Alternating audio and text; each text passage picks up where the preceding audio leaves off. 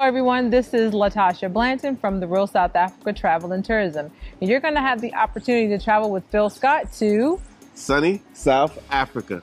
You guys are going to have the opportunity to come to Johannesburg, and you guys are going to be coming to Durban. And we're going to set it up perfectly. It's going to be like a luxury experience for you guys. At the same time, you're going to be getting some culture. And of course, you're going to get an opportunity to talk to Phil, hang out with Phil, and get his views on Africa and South Africa. You're also going to get an opportunity to explore the lifestyles here that are available in South Africa. And we're going to do all that for you in an amazing 10 days. We do hope that you go to the website and book, because we do look forward to seeing you here. Absolutely. Our website is therealsouthafrica.com. Go there, scroll down. You'll see a picture of Phil, and just go ahead and book there. So we'll see you here in what we like to call sunny South Africa.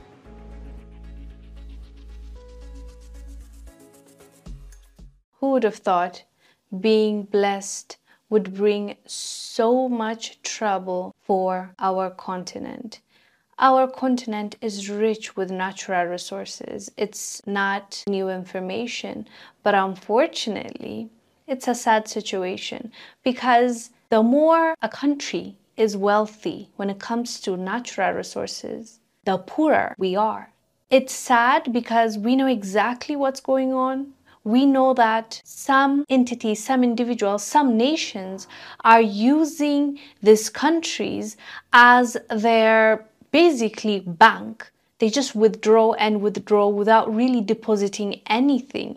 If anything, they will give peanuts here and there, a small amount of money for a few people that are running these countries, or they will create some kind of chaos in that country. And once the people are busy fighting with that group, let's say a terrorist group, or trying to figure out which leader is good, which leader is bad, their resources are being looted day and night. A great example for this is Democratic Republic of Congo. Currently, they are going through a lot, and unfortunately it's not being covered on the news as much as it should be, but that's why we're here and that's why we need to talk about it. The recent news coming out of Democratic Republic of Congo is that the Democratic Republic of Congo's government is trying to auction rights to explore for oil in large swaths of rainforest and other protected areas across the country.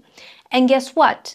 That area that they are trying to auction off for drilling belongs to communities. People are living there. It's like the people are irrelevant. This is something that we see time and time again, and it's not just an Africa thing. We've seen it with other countries as well.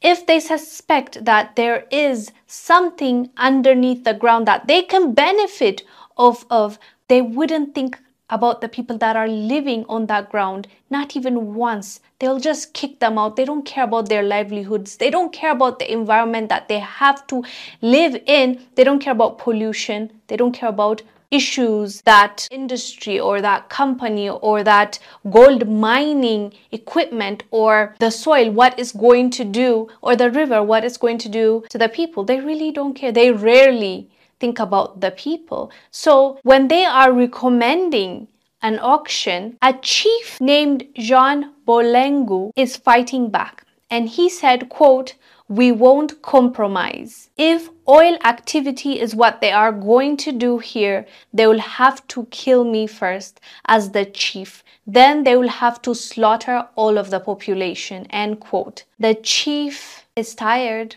as well as the people. And that is what you are hearing him say. He is basically saying, over my dead body, you're not going to do this. You're not going to displace us. You're not going to disrupt our lives. And they have every right to demand that, because in the Democratic Republic of Congo's law, the government is supposed to talk to the communities, the societies, the people that are living there before they move with any auction, any selling, any exploration. But unfortunately, this community has reported that the government didn't even reach out to them. They didn't even talk to them about the situation, even though these communities are living in that area and their livelihood depends on that forest. But as it happens most of the time, our leaders don't even think about the people. The only time they think about the people is when it's time for election, when it's time to get votes. They'll say and promise anything and everything, but when it comes to getting into the office, now they're blind. They no longer remember what they have committed. This community is saying no. We hope that they're not forced out, because they have every right to stay where they are, because that is their land. And the thing is, even if they find oil, is it really going to go to the people after the oil is sold? History says no. That's not the experience. That's not the stories that we've heard before. So we want to be a voice to these people and talk about what they're going through right now. Anyways, fam, let us know down below what your thoughts are about this story. And also, if you haven't already downloaded our app, please do so. You'll find the details up here right now as I'm talking. Please do subscribe so we can have more discussions, important discussions on what is happening. I am Ongil Zalalam. I'll see you on the next one. Bye.